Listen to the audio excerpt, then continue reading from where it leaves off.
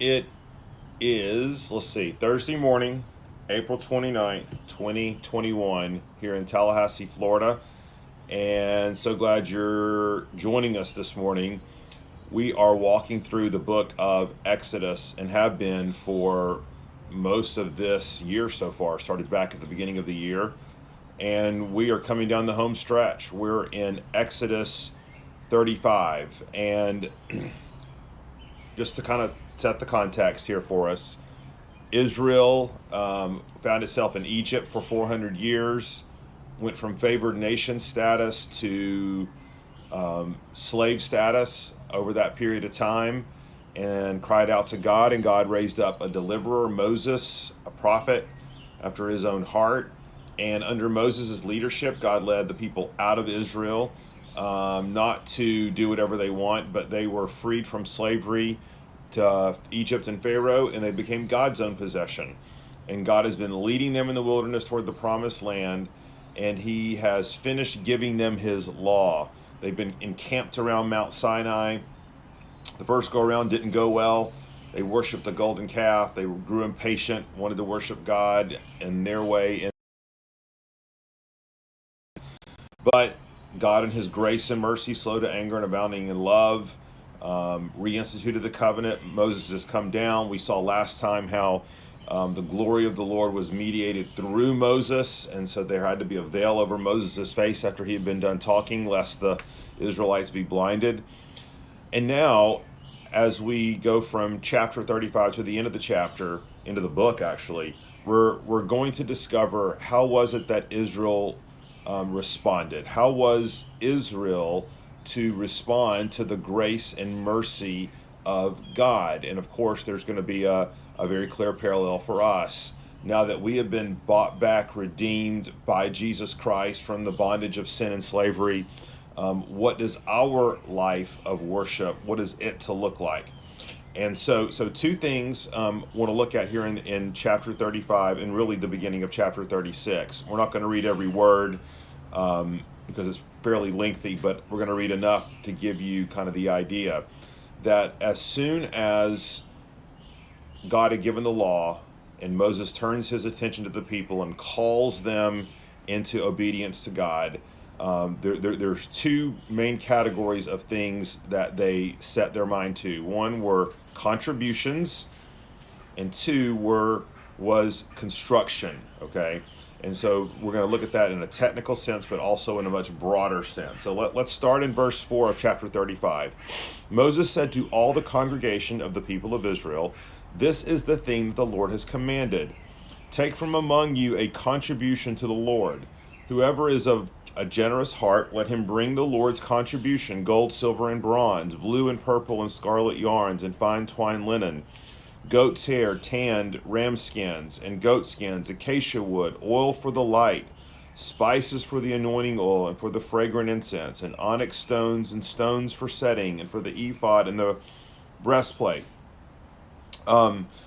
Look down at verse 20. Then all the congregation of the people of Israel departed from the presence of Moses, and they came, everyone whose heart stirred him, and everyone whose spirit moved him, and brought the Lord's contribution to be used for the tent of meeting, and for all its service, and for the holy garments. So they came, both men and women. All who were of willing heart brought brooches and earrings and signet rings and armlets, all sorts of gold objects, every man dedicating an offering of gold to the Lord. And every one who possessed blue or purple or scarlet yarns or fine linen or goat's hair or tanned ram skins or goat skins brought them. Every one who could make a contribution of silver and bronze brought it as the Lord's contribution.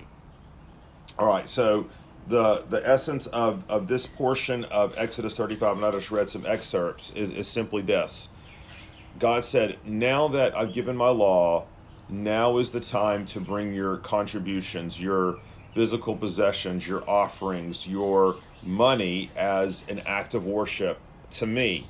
Now, we've mentioned this before, but it bears repeating again. When you think about a slave people in the land of Egypt, and coming out of slavery, they seem to have an awful lot of bling, the Israelites, do they not? There's a lot of jewelry, there's a lot of gold, there's a lot of cheddar, so to speak, that they have. Tons of jewels and spices and fine fabrics. And we have to ask, where did this come from? Well, of course, it came by God's gracious provision, where the Israelites went to their neighbors, the Egyptian neighbors, asked for possessions, and the Egyptians freely gave it because they wanted the Israelites out of there. So this was kind of like their farewell gift. And God now says, take a portion of that which I gave you and offer a sacrifice to me. Offer, as part of your spiritual worship, part of your possessions.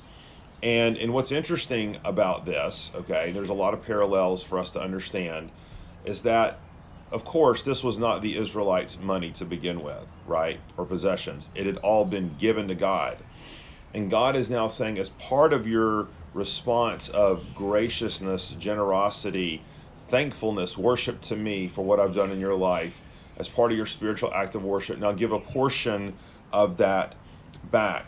Now, what's interesting, okay, is that there is no specific designated portion here, okay? This is not part of the regular tithes and offerings of the Israelites. This is a free will offering. This is something that people were called to do out of the generosity of their hearts. And in this way, I think this passage is a real picture of what worship and giving is to look like as new covenant people. All right, our starting point should never be how much. Okay, that shouldn't be the starting point, because it's a natural question. It's not an unimportant question, but it shouldn't be the first question. The first question is, what does generosity look like in my life?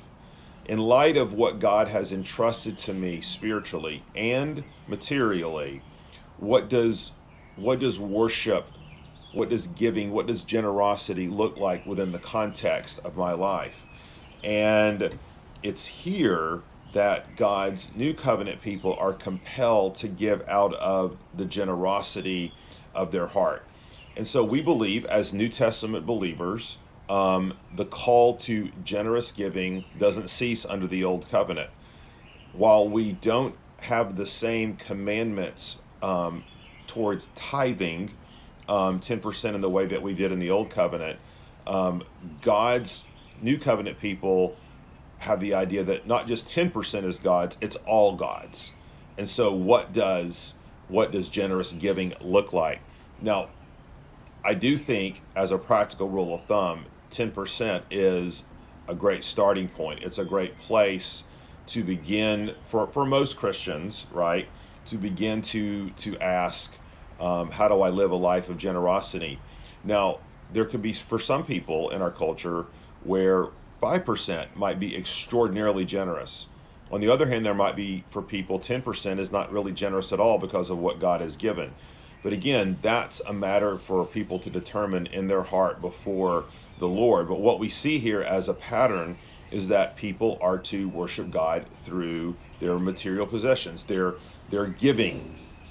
Now, there's a second part of their worship, though, and I think this one is just as timely and just as pertinent to us as believers.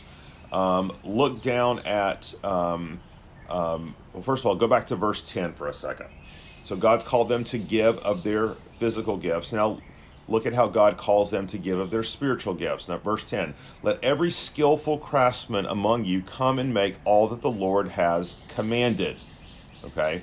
Look at verse 25. And every skillful woman spun with her hands, and they all brought what they had spun in blue and purple. All the women whose hearts stirred them to use their skill spun the goat's hair. Verse 30. Then Moses said to the people of Israel, see, the Lord has called by name Bezalel, the son of Uri, the son of Ur, of the tribe of Judah.